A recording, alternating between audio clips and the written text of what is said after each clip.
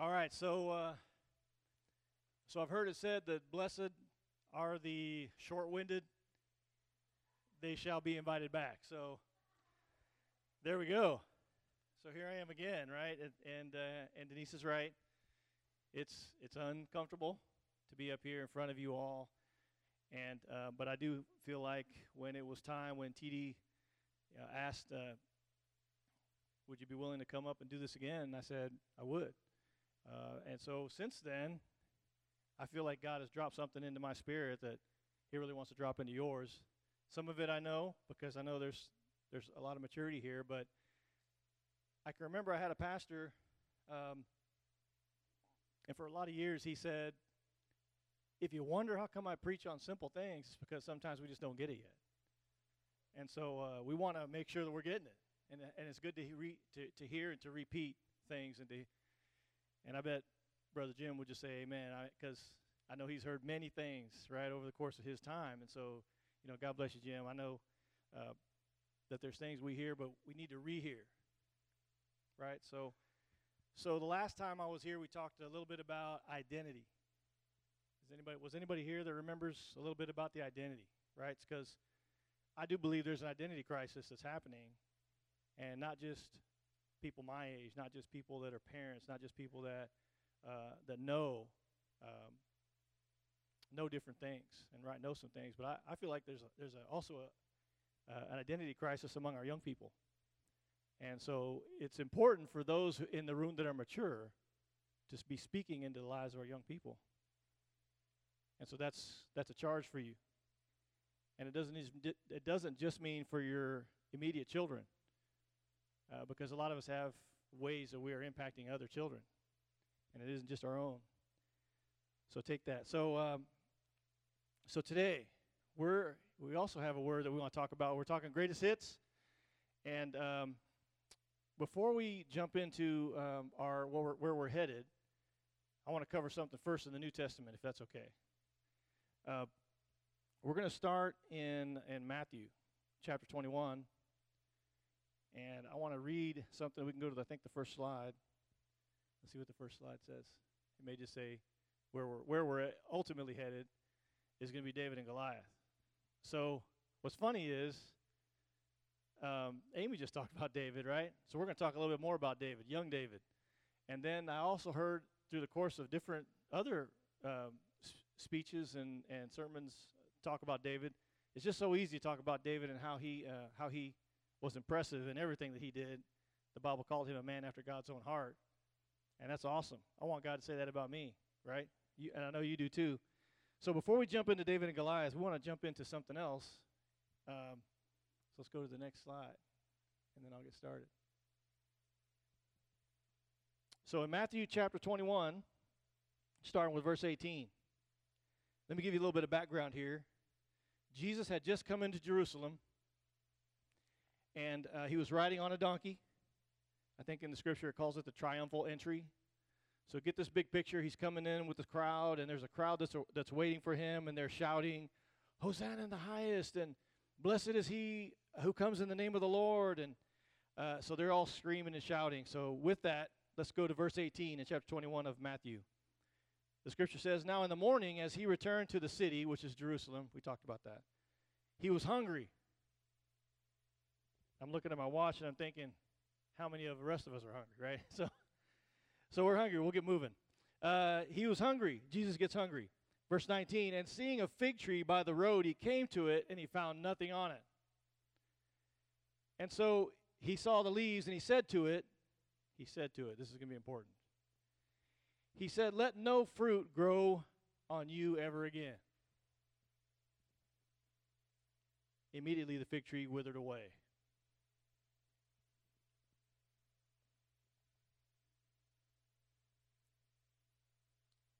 And then when the disciples saw it, they marveled. And they said, "How did this fig tree wither away so soon?" In 21, Jesus said and answered to them, "Assuredly, I say to you, if you have faith and do not doubt, you will not only do what was done to the fig tree, but also if you say to the mountain, be removed, and be cast into the sea, it will be done. And then verse 22 says, and whatever things you ask in prayer, believing, you will receive. So let's go to also to the next piece, the book of Mark. Same thing, same story, just worded a little differently. Mark puts it this way, verily I say unto you that whosoever shall say unto this mountain, be thou removed, and be cast into the sea, and shall not doubt in his heart, but shall believe that those things which he saith will come to pass, he shall have whatsoever he saith.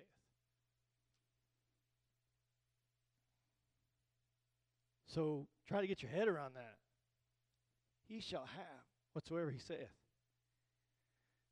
Jesus Christ, the Son of the Most High God, says that we can have what we say. Those aren't my words. Those are his words. Right? We can have what we say. So, last month when TD asked me to do this, I was watching the news, and you may have seen this clip. But when I saw it, I was just so taken aback. It just was so amusing, yet at the same time so poignant. I thought I got to show that in this next time I speak. So let's see if we can't pull that clip up there. Charity, thank you. A little bit of sound. I want to start over. Finally, the 3-year-old who is definitely America Strong. It's the moment moving so many. The simple walk to school, the 3-year-old named Aeon wearing his backpack and remembering the words his mother taught him at just 2. What he says to himself over and over again. I am smart. I am blessed. I can do anything. I am smart. I am blessed. I can do anything. I am smart. I am blessed. I can do anything. That's his mother, Alyssa, and she and his father, Alpha, have been telling their little boy for some time that he will grow up to be anything he wants to be. This was one of their first lessons more than a year ago. You say, I am smart. I'm a front. I am blessed. A bus. I can do anything. I can. He'll get there. 1 year later, now 3 years old, declaring this. I am smart. I am blessed. I can do anything. Great parents, great little guy. Good night. See you tomorrow. Amen. Right? So that guy, that young man's in training. Right? Everybody look at your neighbor and say training. You know, it's important, and it may not be the case that you've had that kind of training since you were 2, or since birth, or since you were 3, as he is here in the video, or since you were 30, or since you were 60. But the point is that you can be in training. It's not too late. Right? So we need to train ourselves. So my message today is this. We'll jump to the next slide. Is that you have what you say. You have what you say. So look at your neighbor again. I'm a little interactive, kind of like what Sarah mentioned. You know, I teach kids a lot. I've spent a lot of time talking to kids, and so I always have them talk to their neighbor. So would you do that? Just look at your neighbor, point to them, smile if you would, and just say, you know, you have what you say. All right, find another neighbor, look at another neighbor, find one on the other side, and say, you have what you say. Amen. Nothing wrong with interaction. All right, so let's pray. Let's pray and we'll get started. We'll go jump in the book of 1 Samuel. Father in heaven, we do just come before you, and we continue to just thank you for the day that you've given to us. We thank you, Lord God, that you that you have a word for us. And God, that word is your Son, and that word can be in our heart. We could live that word, and it can come out of our mouth. And so we thank you for how you're going to give us a little bit of a lesson on what that might look like. And God, keep it practical for us, we ask, and keep it simple. And we just thank you for the story of how Jesus spoke to the tree, and then we're going to follow that up with the story of David and Goliath and all that went on behind the scenes there. There's so much, but we ask today that our ears would be open, and that our spirits would be open to hear what you would speak to us. And we thank you in Jesus' name. Amen. Amen. All right, so with those couple of New Testament passages in mind, we're going to go on to one of my favorite stories. And just real quick, if you've heard the story of David and Goliath, would you raise your hand? Even if it's just a part of it, you kind of know a little bit. I'll be surprised if there's not some that have heard some, if not the whole thing. And we're going to cover that.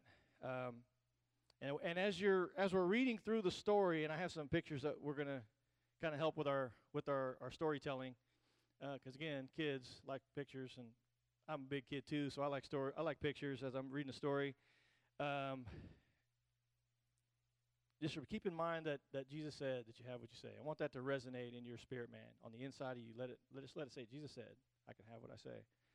Okay, so let's move on to the first slide. So the Philistines, verse 1. This is 1 Samuel chapter 17, verse 1. And so we're going to jump to this slide, and then Charity will just go through the pictures, and if we need to come back, we'll do that to the rest of the text. There's a lot of text. Now the Philistines gathered their armies together to battle. They were gathered at Soko, which belongs to Judah. They encamped between Soko and Azekah in Ephes-dammim. Woo! And Saul and the men of Israel were gathered together, and they encamped in the valley of Elah and drew up in battle array against the Philistines. That's one side. The Philistines stood on a mountain on one side, and Israel stood on the mountain on another, and there was a valley between them. We could jump to the next slide. And a champion went out from the camp of the Philistines, named Goliath, from Gath, whose height was 6 cubits and a span. So 6 cubits and a span, roughly, right? So I'm an engineer by trade, and precision is what I'm supposed to be paid to do. I never studied cubits. I never studied a span, so I had to go back and look that up. So a cubit is roughly again, the edge from your elbow. I've heard it said the king's elbow to the tip of his finger. We use 18 inches, so it's like 1.5 feet. So 6 cubits, for all you math wizards in the room, is about 9 feet. Span. So span is also the width from finger to tip. I've heard it said of the king's hand, roughly, again, 9 inches. So Goliath was a pretty big boy. 6 cubits in a span is about 9'9", right? We don't see anybody in the NBA getting close to 9'9". Any jump they would do, they hit their head on that rim because it's a 10-foot rim. So 6 cubits in a span, get that in your head. And that's important because we're going to talk about that. He had a bronze helmet on his head, and he was armed with a coat of mail, and the weight of that coat was 5,000 shekels of bronze, which is about, again, I didn't study shekels of bronze in weight. I studied pounds. 125 pounds, just the gold, the metal, the bronze that was on, not gold, the bronze that he walked around in was about 125 pounds. And he had bronze armor on his legs and a bronze javelin between his shoulders, and the staff of his spear was like a weaver's beam. Okay, what's a weaver's beam? Roughly about 2.5 inch in diameter and about 7 foot long, right? Part of an old loom back in that day. And his iron spearhead weighed 600 shekels, which is about 15 pounds. Just the tip of his spear was iron, 15 pounds. And a shield bearer went before him. No doubt in the picture you can see the shield bearer. His job is just to hold the shield, right? He's got to make sure that shield gets in front of that big man and covers, well, it looks like about from his waist up. But anyway, the shield is big enough to where it takes one man just to carry that. So here goes the story. Then he stood and cried out to the armies of Israel, this is Goliath, and said to them, "Why have you come out to line up for battle? Am I not a Philistine, and you the servants of Saul? Choose a man for yourselves, and let him come down to me. If he's able to fight with me and kill me, then we will be your servants. But if I prevail against him and kill him, you shall be our servants, and you'll serve us." So that's a one-way deal, it looks like, right? In the natural. Verse 10, the Philistine said, "I defy the armies of Israel this day. Give me a man that we may fight together." When Saul and all Israel heard these words of the Philistine, they were dismayed, and they were greatly afraid. 9'9", I defy, give me a man so we can fight. Winner take all. And your army and your family will become servants. Next slide. Introducing, this is the first time we hear about David. Now, David was that son of Ephrathite, of Bethlehem in Judah, whose name was Jesse. He was the son of Jesse. And Jesse had 8 sons. And the man was old, advanced in years in the days of Saul. The 3 oldest sons of Jesse had gone to follow Saul to that battle. The names of his 3 sons that went to the battle were Eliab, the firstborn, next to him Abinadab, and the third Shammah. David was not the 4th son, not the 5th, 6th, 7th. He was number 8 of 8. David was the youngest. And the 3 oldest followed Saul, but David occasionally went and returned from Saul to feed his father's sheep back at Bethlehem. So David was a shepherd. In case you ever heard, how do we know David was a shepherd? Right here, he took care of his father's sheep back in Bethlehem. And the Philistine drew near and presented himself 40 days, morning and evening. This went on where Goliath would come and say, I defy the armies of Israel. I defy your God. Give me a man so we can fight. 40 days. This happened. Morning and evening. Then Jesse said to his son, David, take now for your brothers an ephah of this dried grain and 10 loaves, and run to your brothers at the camp. Carry these 10 cheeses to the captain of the 1,000, and see how your brothers fare. Check on your brothers. Take them a little bit of this food that we got for them, and bring me back word, is what he's saying, asking him to do. Verse 19, now Saul and all the men of Israel were in the valley of Elah fighting with the Philistines. So David rose up early, left the sheep with a keeper, took the things and went as Jesse commanded him. And he came to the camp as the army was going out to fight and shouting for the battle. For Israel and the Philistines had drawn up in battle array or battle formation, army against army. David left his supplies in the hand of the supply keeper, ran up to the army, and came and greeted his brothers. What's up, guys? Here I am. I'm the youngest. What's going on over here? How are you guys doing? Here's some bread. Here's some cheese, right? And lost my spot here. Shouting for the battle. David. Then as he talked with them, there was the champion. So this is David's first exposure to Goliath, the champion. There was the champion, the Philistine of Gath, Goliath by name, coming up from the armies of the Philistines, and he spoke according to the same words. We know what those words were. Nothing good. So David heard him. All right?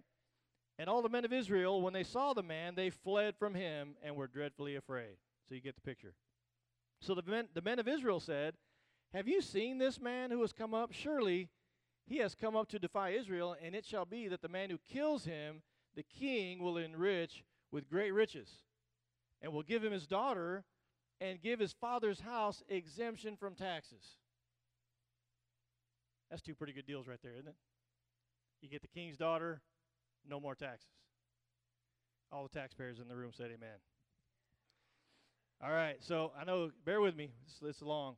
Then David spoke to the men who stood by him, saying, well, what shall be done for the man who kills this Philistine? So tell me that again. For who is this uncircumcised Philistine, that he should defy the armies of the living God? You know, David just didn't get it. He's like, I just don't understand how this guy has this much nerve, the things he's saying against the army of God and against God himself. The people answered him in this manner, saying, so it shall be done for the man. So they told him. Now, here we go. Big brother. Now Eliab, his oldest brother, heard when he spoke to the men, and Eliab's anger was aroused against David. And he said, why did you come down here?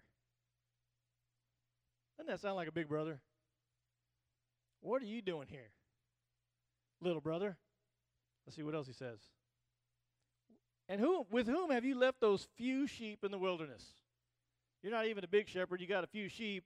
You've left them with somebody. How irresponsible of you to be here talking to us. This is big boy time. And you're not that, basically, right? I know your pride and the insolence of your heart, for you have come down to see the battle. You just couldn't wait, could you, David? Had to come up here, see what's going on. get an eyeful for yourself. Just couldn't be patient. And David said, what have I done now? Is there not a cause? You know, in my word, I think he's like, what's the problem? You know, why are you tripping? Right? Right? What's the problem? What's the problem, Eliab? And so he's like, he says, then he turned from him toward another, said the same thing, and the people answered him as the first ones did. So he's not getting any help. Now, when the words which David spoke were heard, they reported them to the king, King Saul. So the word of David being there, asking questions, got word to Saul, and he sent for him. Then David said to Saul, listen to this, let no man's heart fail because of him, talking about Goliath. Don't anybody need to worry about him. Your servant will go and fight with this Philistine. Go to the next slide. Yeah, you got it there. Thank you. So Saul then said to David, you are not able to go fight with him, for you are a youth.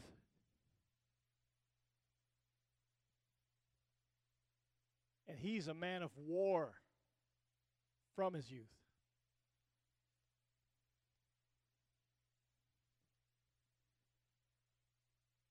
That big 9'9" guy has been training for battle. He has a high skill set in the weapons of war, and he is a destroyer, and he's ready for any man, let alone a youth like you.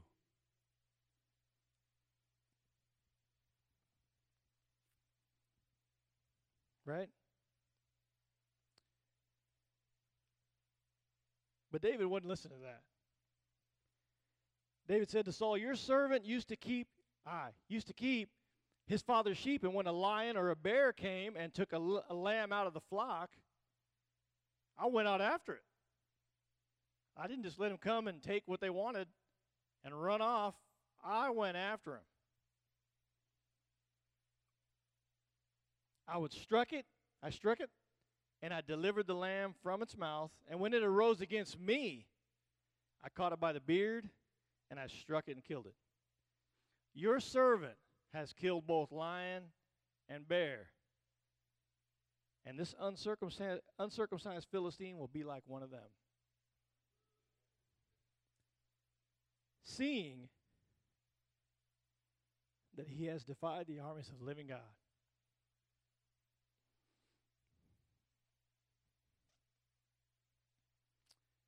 And he wasn't done. Moreover, David said, the Lord who delivered me from the paw of the lion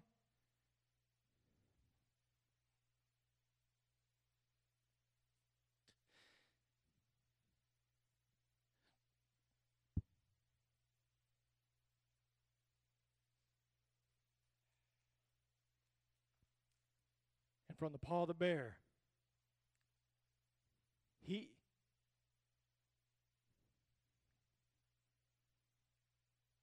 will deliver me.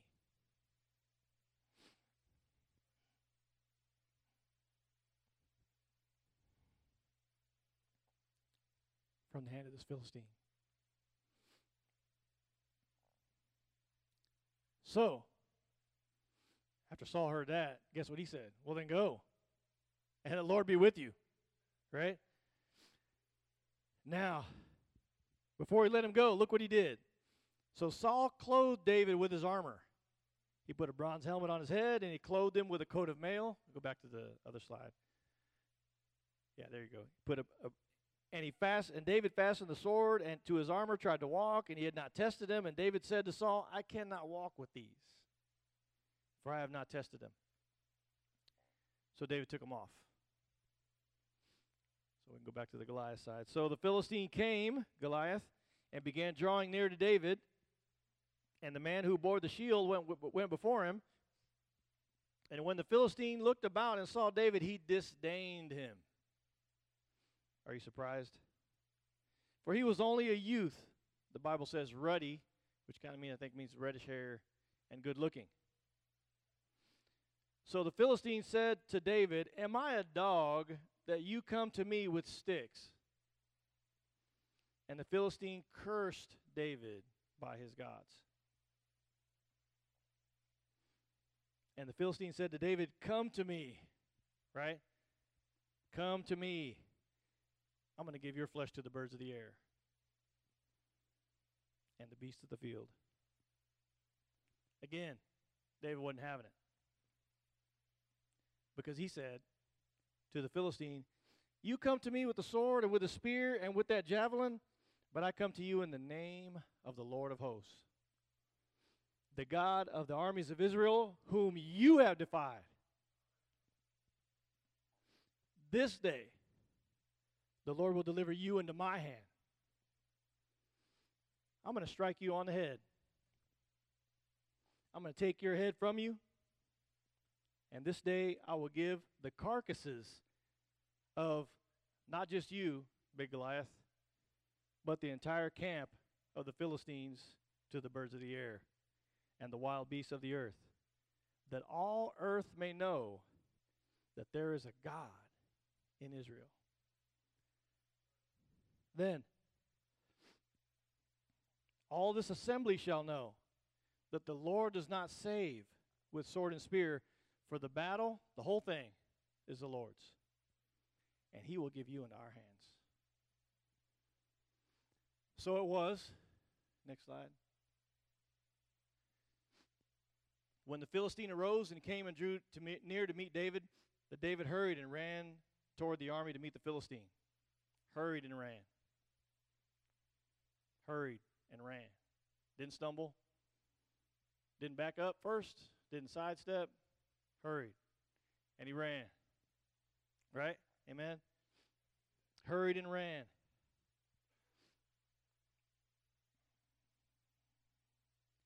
To meet toward the army to meet the Philistine. Then David put his hand in his bag, took out a stone, and he slung it, and struck the Philistine in the forehead, so that the stone, get this, sank into his head.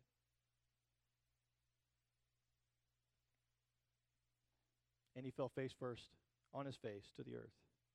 So David prevailed over the Philistine with a sling and a stone. He struck the Philistine, and he killed him. But there was no sword in his hand. Therefore, next slide, David ran and stood over the Philistine, took his sword, drew it out of its sheath, because he didn't have a sword. So he's taking Goliath's sword, right?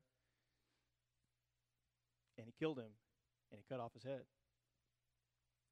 And when the Philistines saw their champion was dead, guess what? See ya. I'm out of here. Big man's dead. I can back the big man. He does all the talking. All we do is stand back here and watch him. No one challenges him. He's gone. I'm gone, right? So the Philistines are out of there. They start running. They fled. Now the men of Israel and Judah arose and shouted, right? Here's their perspective. The big man's dead. We're all scared of the big man. We sent little man to fight big man. Big man's down. The gates are open, right? So now they're excited, shouting, right? That'd make you shout. The scene of that would make you shout. And they pursued the Philistines as far as the entrance of the valley to the gates of Ekron, and the wounded of the Philistines fell along the road to Sharon, even as far as Gath and Ekron. And the children of Israel returned from chasing the Philistines, and they plundered their tents. And David took the head of the Philistine and brought it back to Jerusalem, and he put his armor in his tent. Amen. You guys have just endured 54 verses of 1 Samuel chapter 17. Give yourselves a hand.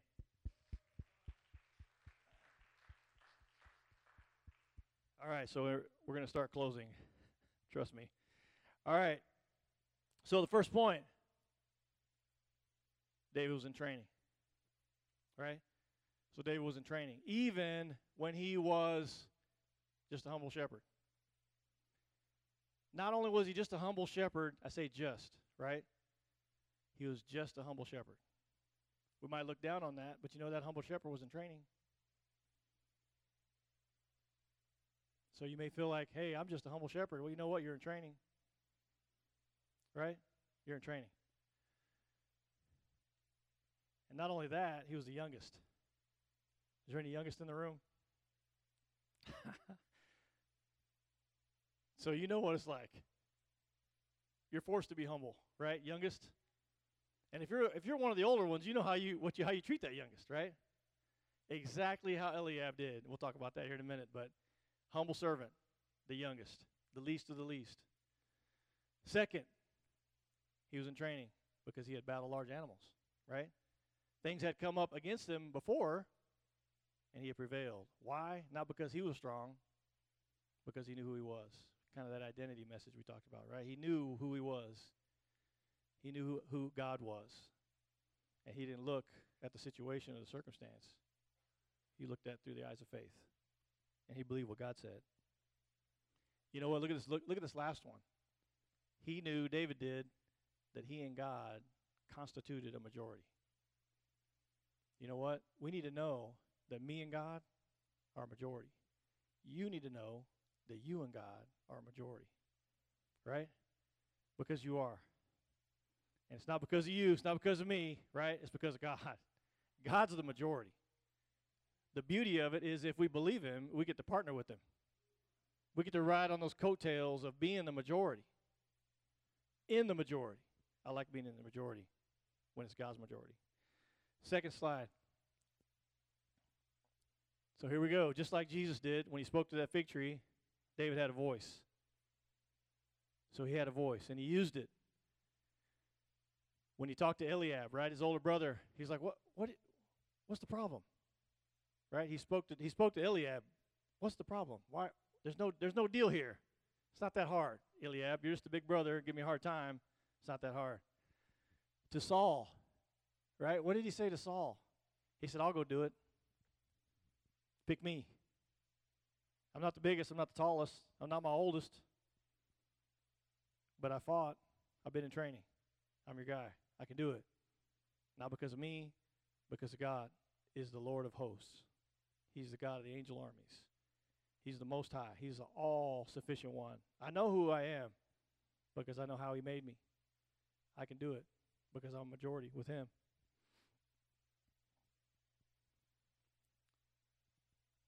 You know, let me back up to that Eliab thing. Just because family, right? So family's coming. We got holidays coming. Eliab's coming. Right? If you got an Eliab in your family, your extended family, Eliab's coming. And you're going to see him, David. So how are you going to be? There's a way to be, right? So family doesn't always give us the encouragement that we need. Neither do sometimes our close friends. So one point to think about as we're thinking is, are we hanging around the right people? Are they feeding us the right things?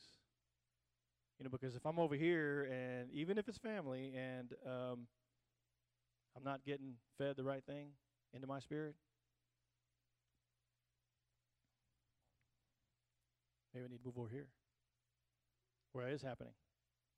I am around the friends that are speaking in life into me. I am around the family that is saying, you can do it. Scott, you can get up there. You can speak. You can do whatever is needed. So we need to make sure we're listening to the right thing. Saul, when he talked to Saul, Saul didn't really know he had been in training. And then the other piece of what Saul did, he had to speak to him. We'll talk about the other piece in a minute. But to Saul, we need to know how to fight. And Saul didn't understand that yet. But David knew he knew how to fight. He had to tell everybody that he knew how to fight. So we need to know how to fight. And then to Goliath, he had a voice to Goliath, right? And with that whole thing, he really just had to flip it on him because Goliath had a lot of things to say. He did it for 40 days. That's a lot of trash, right? That's a lot of trash talking. So he had to flip it on him and say, nope, that's not how it's going to go. It's going to go like this. I'm going to do this because he's on my side and you're clearly not. You can't be on that side and win. There's no winning over there. You're on the wrong side. So it can't happen like that. So here's how it's going to go. So he had to kind of just flip it on him. And what's interesting is out of Goliath's own mouth is how it happened to him. What does that remind you of? Pharaoh? Moses? Do you remember? The last plague, Pharaoh spoke it, and Moses said, that's how it's going to happen, but it's not happening to us, it's happening to you. He spoke it on himself. Next slide. The enemy has a voice. You know, we don't like talking about the enemy that much, right? We like to ignore the enemy, but there's an enemy. And you have him. He's against you. He shows up in many forms. He'll use your family. He'll use people in charge. And he'll make the problem so big, look so big, that he'll think you can't win. Right? So, Satan is his name. He's not interested in you winning. He's not interested in you doing anything right. He is not interested in you having any success. He is not interested in you believing God for anything. He's certainly not interested in you having any faith. That's why they call him the Antichrist. He's in the other camp. There's two camps. Right? There's two camps. There's not three. It's not 4 camps, not 5 camps, not 10 camps. There's 2. And David, we need to be on David's side with God's camp, right? Because the other side can't win. The other side's already going down. Now, hear what I'm saying. I'm not saying people. I'm saying there's another camp. And that camp is not interested in you having any success. Why would we want to be in that camp? People are in them. People are in that camp. They may not know. We need to shed the light and let them know that, hey, there's another camp, there's another way. So we know we're in a battle. And a battle can happen from any of those 3, like I said already. What did Eliab say? What are you doing here? Right? You ever had anybody just ask you, what in the world are you doing here? You don't have what it takes. You can't do this. Not good enough. Smart enough. Pretty enough. You don't have the stuff. What are you doing here? Right? That's just like the enemy. We need to know that. What'd Saul say? Here's another one. He's the king. He said, you can't. What I see and what needs to happen, Goliath's 6'9", and you're 5 foot whatever. I don't even know what that doesn't say, but I'm just making it up. You're small. You're too small. You physically can't get the job done. You don't have the tools for the job. You're not equipped. But you know what? If you're dumb enough to go out there and give it a shot, you can at least borrow my tools. I got some tools that you can use. So I'm encouraging you to not look at the size of the problem, or to look at the size of the problem. Don't look at God. Try it in my strength. I'm the king. You use my stuff. Right? So David, look, I can't work with this. This isn't the way God planned for me to use your armor to do this job. So sometimes we get to where we're trying to do things in someone else's strength and not the strength what God has for us, right? He has a strength for you. And there's no need to go outside of that strength. He's called you to be where you're at. You're the only one. You may be the only one. But he's called you to be there. So better be getting those stones. Don't forget your sling. Because you're going to need it. Right?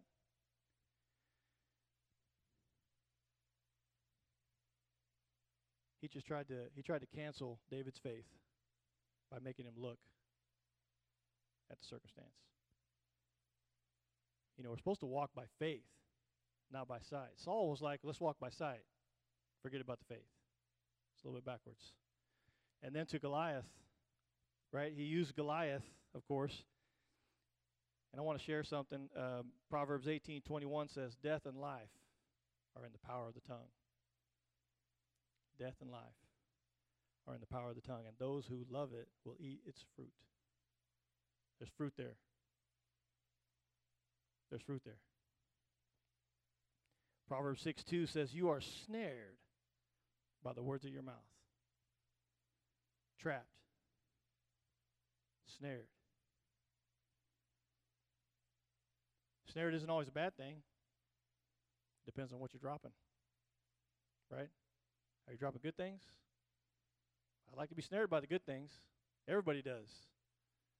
What about the bad things that slip out? Right? Or what you hear. So it's not just guarding what you say, although it is. It's also guarding your mind. Because the enemy has done this a long time. He's been at this a long time. He knows exactly what's button to push. He knows if there's a chink here or a chink there, and he could shoot those little darts. So we need to guard our mind, because that's one of the ways that he strikes first. To plant that little seed of you can't.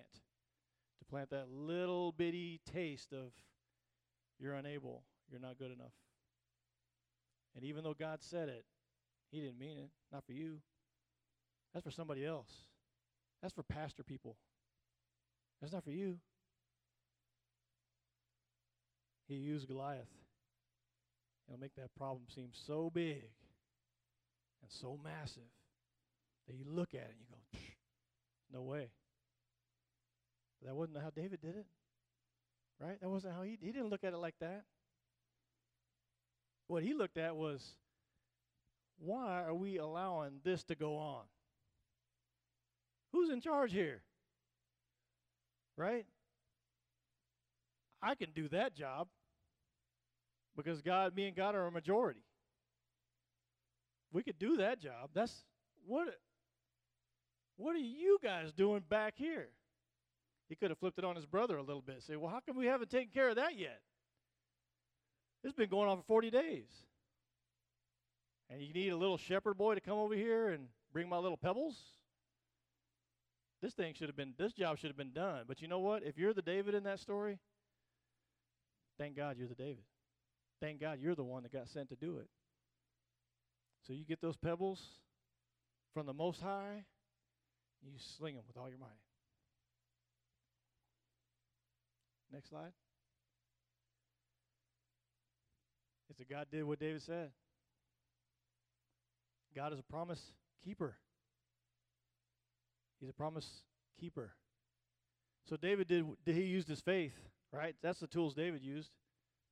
Yeah, he had a sling and a stone. But the weapon was supernatural. He used his faith. Look at your neighbor and say, you got faith. Find another neighbor, you got faith too. Yeah? So there's faith in the room. Amen? He didn't operate in fear because he knew his identity. And he called things that be not as though they were.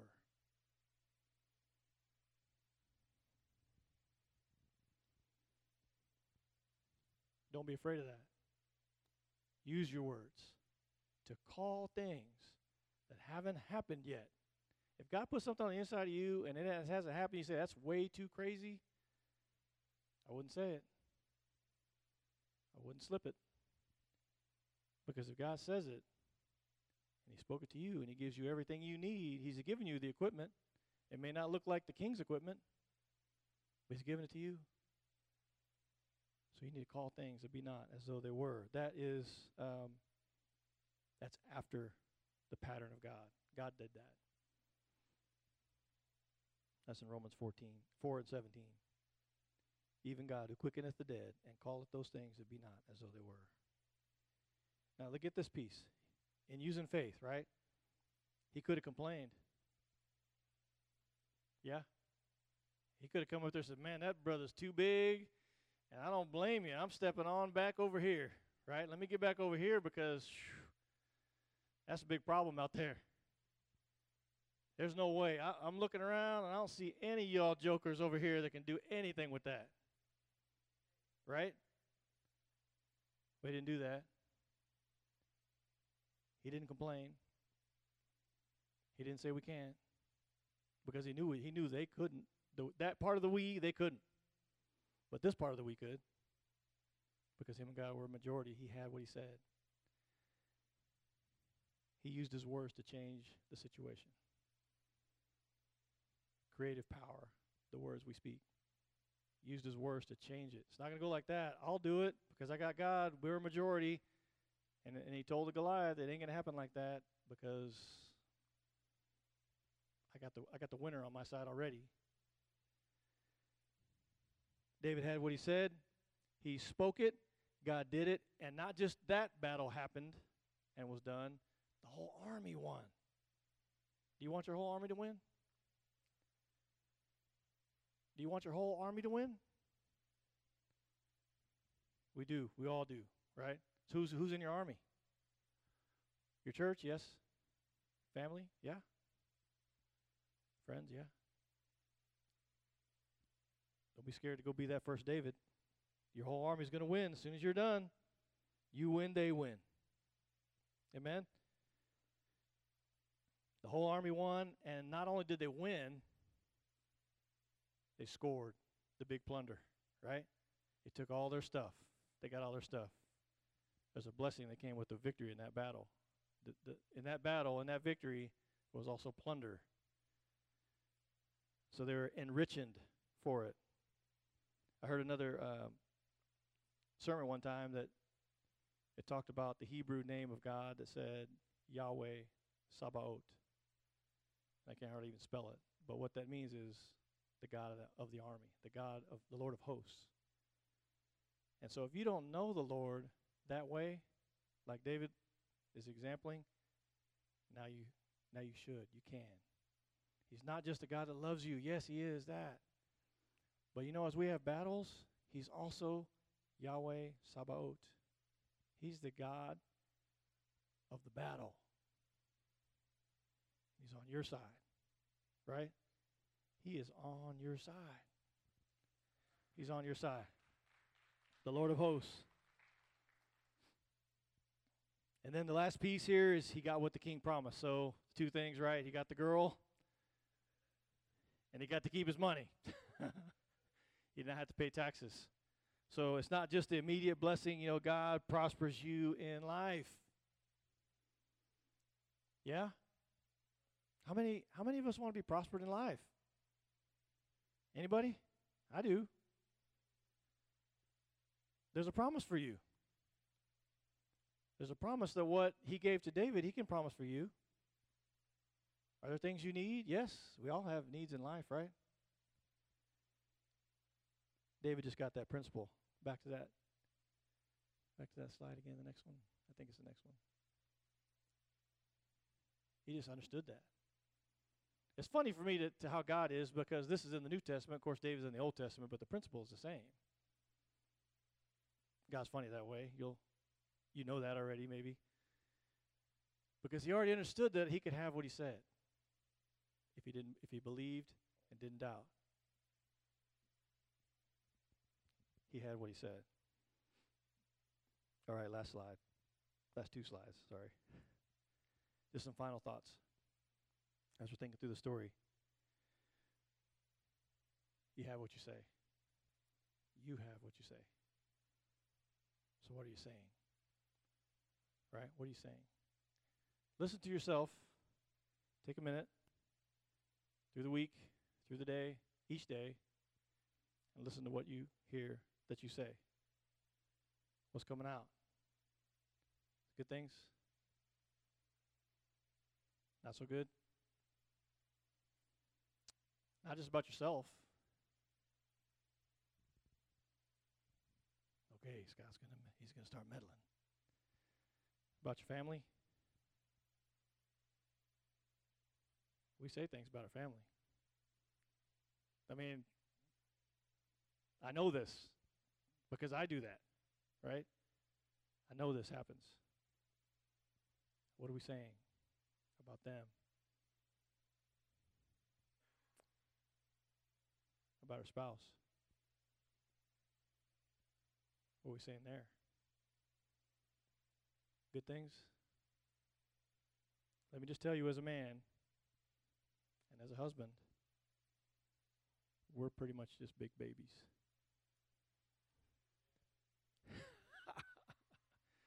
I'm not going to pretend like we're not. You get the big, strong, silent types, but you know what? We're big babies. And you know who can build us up? Mama. My wife does a great job of building me up. And you can do the same for yours. And it's not just that way. Don't mishear me. It's not just wives build up your husbands. I'm not saying that. Husbands build up your wives. Right? Say the right thing. We're on the hook too. So it's not like they have all the responsibility to build us up and make us go out and be the strong men and go out and fight all the battles and bring home whatever. We have to speak into their lives. You're doing a great job managing the house, watching, helping, watch, leading in many cases, only in some cases, raising the children. Which is the next point. Children. What are we saying to our children? What are we saying about our children? What's coming out? You can do it? I love you. I'm so proud God put you in this house. Or you can't do anything right. Why? What's the matter with you? What are you doing here? I wish you'd have never.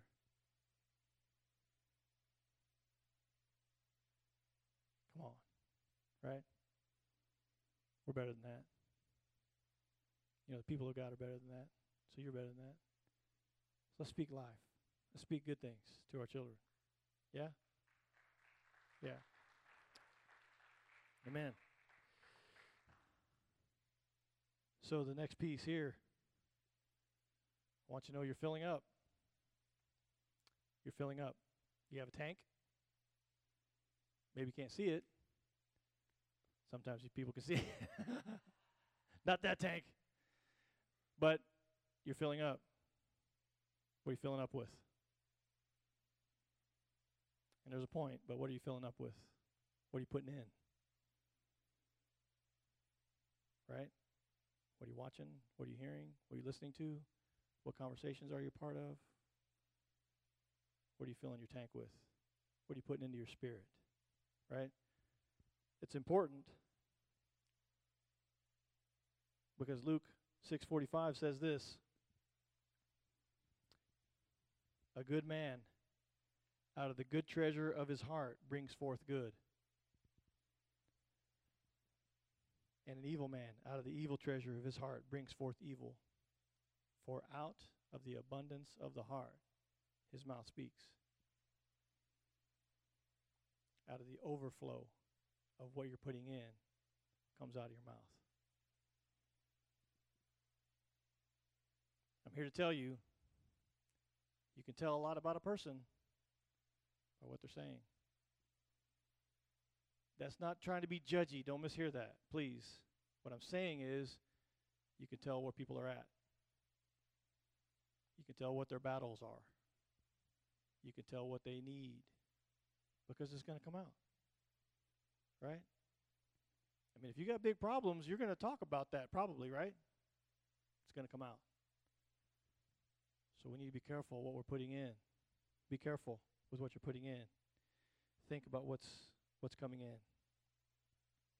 Out of the abundance of the heart, the mouth speaks. All right. Next point. Are we in training? Are we in training? We need to be in training. We need to get ourselves in training. We need to stir up the gift that God's given that is in you. It's your job to stir it up. Right? It's not my job to stir you up. It's not pastor's job even to stir you up. Yes, we like to come and get blessed by the pastor. Oh, it's so nice. It's your job. Stir up the gift that's within you. Yeah? Stir it up. You can do it. You're well able to do it. So stir it up. Yeah? It doesn't get done for us, and we need to have a good confession. Everybody say good confession.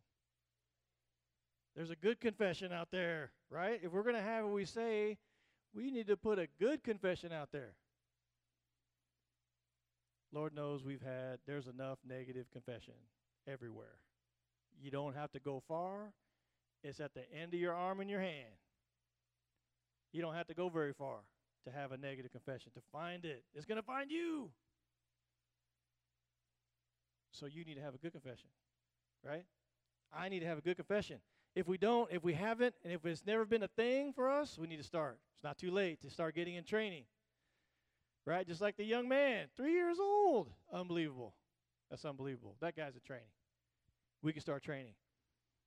The enemy gives us plenty of negative thoughts, but we don't have to accept it. You don't have to let it in. Yeah, you may hear some stuff. A lot of it's just that. It's just stuff. But don't let it in. Don't let it in. Block it. You can block it. We need to reject that mess and listen to and come into agreement with what God says. You want your identity changed? You need to understand what he says about you. You need to know what he says about you. We need to know. We need to know who we are in him. We need to know what we have in him. And like David, we need to know what we can do in him. Action. Those are all actions. It's good to have faith. It's better to have faith with action. Amen? You know, God's our true identity, and we can fill our heart with good treasure. So let's just practice real quick. Just bear with me. We're almost done. Let's just practice. Squeeze your eyes tight. Hold up a hand and say, I'm smart. I'm blessed. Say, I can do anything. All right, we're just entered the training. We just entered the training camp right there.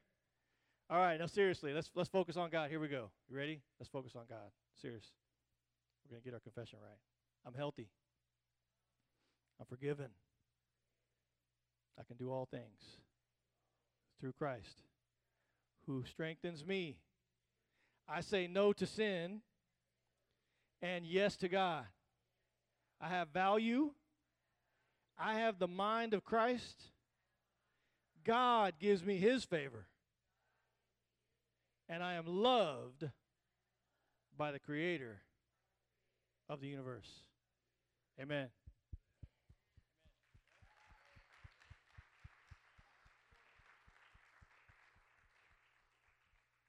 So here's the key. Here's the key. Last point. We need Jesus in our heart. That's what we need. We need Jesus to save us. We need Jesus on the inside. Because what happens when we ask Jesus to come in is you get regenerated on the inside. The mind doesn't get regenerated right off the bat. But when Jesus comes in, your spirit man is renewed. Right? That's why the mind, for the Christian, the mind is the battlefield. We have to renew our mind by washing it with the Word of God, the Bible says. That's how you renew your mind. And that battle doesn't stop. But the battle of the inside is done when we say yes to Jesus. So here's how. Well, let me back up. So, salvation, right? Asking Jesus to come in. Salvation. The Bible even calls it being born again. You wonder where that come from? It's in John chapter 3. Jesus is talking to Nicodemus. Nicodemus comes at night, Nick at night, right? He comes at night and says, hey, what's going on here? How do I do this? And Jesus says this, most assuredly I say unto you, unless one is born again, he cannot see the kingdom of God. Unless one is born again, he cannot see the kingdom of God. Can't do it. Can't happen. That's for the house. That's for the faith people.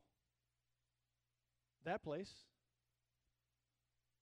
But the good news is we can do it. We can get there, right? It sounds like, oh, that's bad. No. Just need to take that step, right? One step.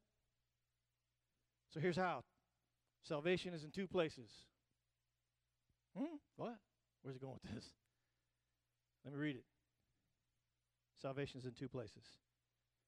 It's here. It's here. It's here. And it's here. It's not in our imagination. Come on now. You've been told that.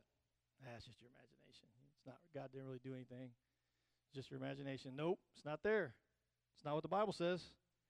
It's a faith move. And you can have what you say. You can have what you say. Romans 10 says, 10 and 10 says, for with the heart, point to your heart. Point to your heart. Come on now. With the heart one believes unto righteousness, and with the mouth confession is made unto salvation. That's how. That's it. That's the deal. Two places. In our heart, and it's in our mouth. So if you wonder why we pray at the end sometimes and have that prayer of faith or the sinner's prayer, whatever you've heard it called, that's why, because it's two places. It's two places. So let's have a moment. If we can, we can have the band, the worship team come back up. We just want to cover these two places real quick before we go, don't we? Amen. Before we go, let's just cover this. God, thank you.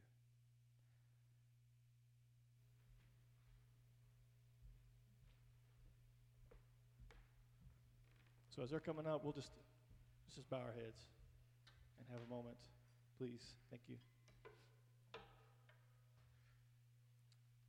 You know, if you've never taken an opportunity to ask Jesus to come into your heart, there's good news for you today, because today's your day. Today is your day.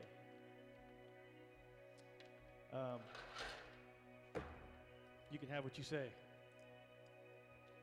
You can have what you say. If you believe, have faith, don't doubt, you can have what you say. So let's just, everyone, if you would just kind of do it together. Let's just do it together, because we're a family, right? Let's just do it. Come on, family. You just hold up one hand up towards heaven. Keep your eyes, bowed, and your head bowed and eyes closed. Would you just repeat after me? And let God just kind of search your heart. Repeat after me. Everyone in the house say, oh God. Come on, everybody say, oh God. I know without Jesus that I'm lost. But I don't want to be lost. I want to be saved. I want to be born again. So right now, I confess that I've fallen short, and I invite Jesus, your Son, to come in and make me new. Old things are now passed away. All things are become new. Thank you for saving me, Jesus, and putting me into your family and into your kingdom. In Jesus' name.